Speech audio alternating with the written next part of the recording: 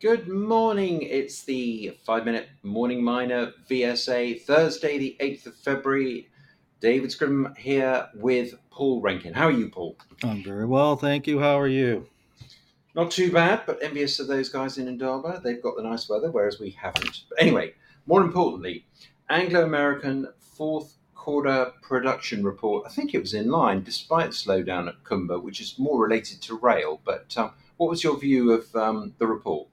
Yes, pretty much as expected, since we've been seeing similar kinds of relative changes for their competitors out there, like Rio and BHP and so forth. We had fourth quarter numbers showing a nice pickup in nickel output, as well as an improvement in their steel coal output on the quarter.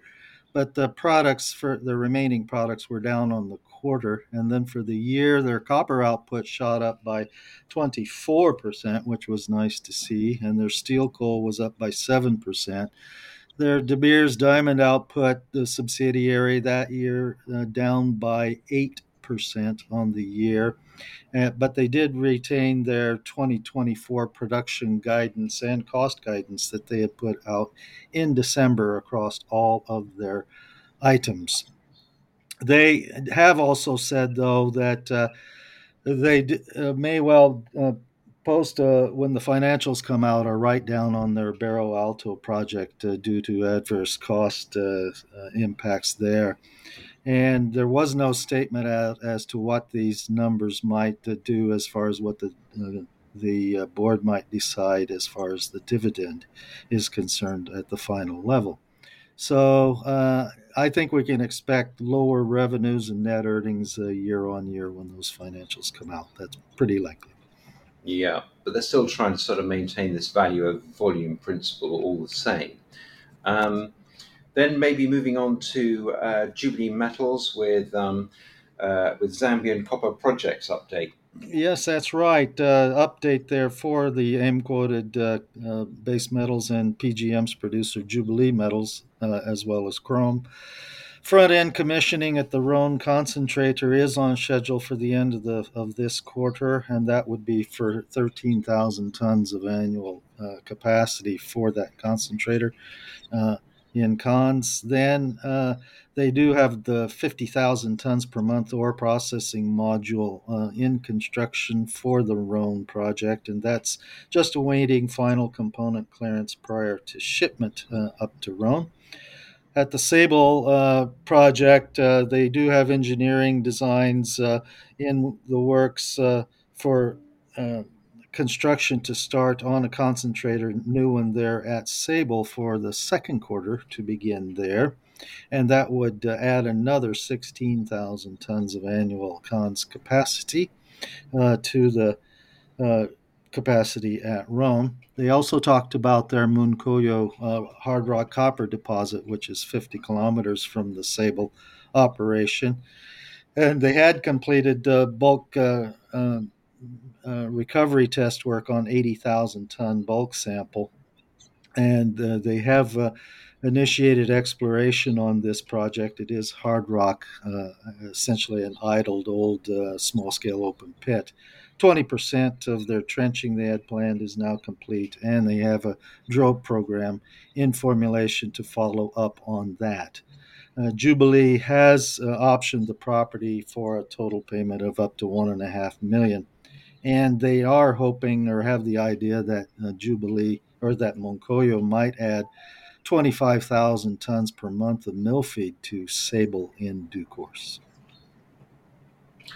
Very good. Should we move from Jubilee on to Freegold Ventures and Golden Summit project? Yes, the Golden Summit project of TSX listed Freegold, that's immediately to the north northwest of Kinross's Fort Knox gold mine north of Anchorage. These latest drill results for Freegold are to the west of the Willow Creek on that Golden Summit property, and what they are chasing is surface gold anomalies from this non-glaciated property from soil sampling, and particularly targeting oxidized gold mineralization, which is higher grade than the resource average for the property and also near surface, such that it would be most likely produced early in a production operation. A lot of good success here on hole 2333, which is 250 meters west of the main Dolphin resource area, and they had a broad interval of 1.76 grams gold over 276 meters. And that hole is open ended in all directions. So they will definitely be following up on that one for sure. Yeah, that looks very interesting.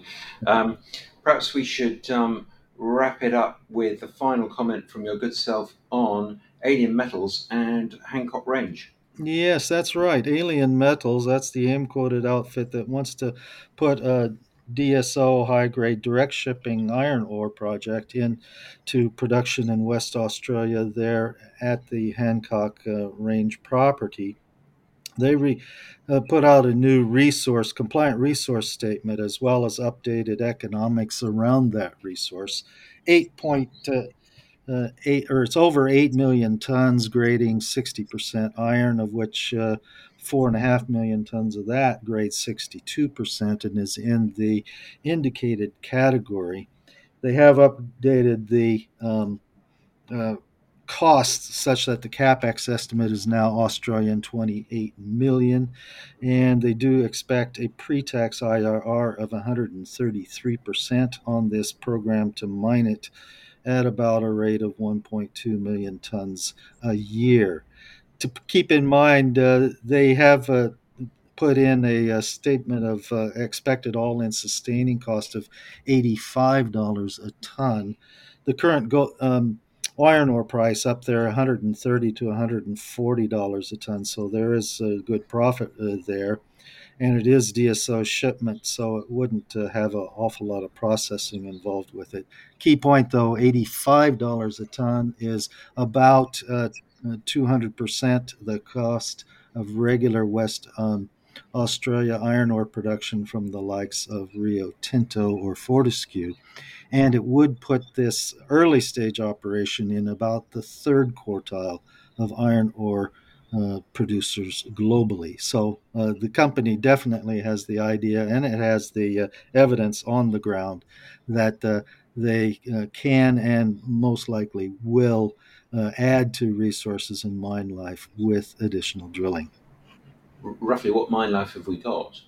We've got a mine life there. It would be in the range on indicated, it would be about 4 years, and to mine the entire resource out, it would be 7 to 8 years. But as I say, these are open ended resources as they stand now.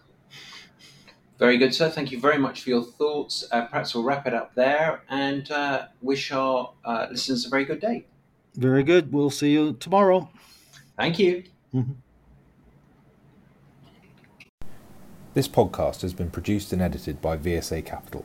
It is intended for information purposes and not as investment advice. The information is intended for recipients who understand the risks associated with equity investments in smaller companies. Please do your own research and do not rely on a single source when making an investment decision. VSA Capital may derive fees from this content and seeks to do business with the companies mentioned.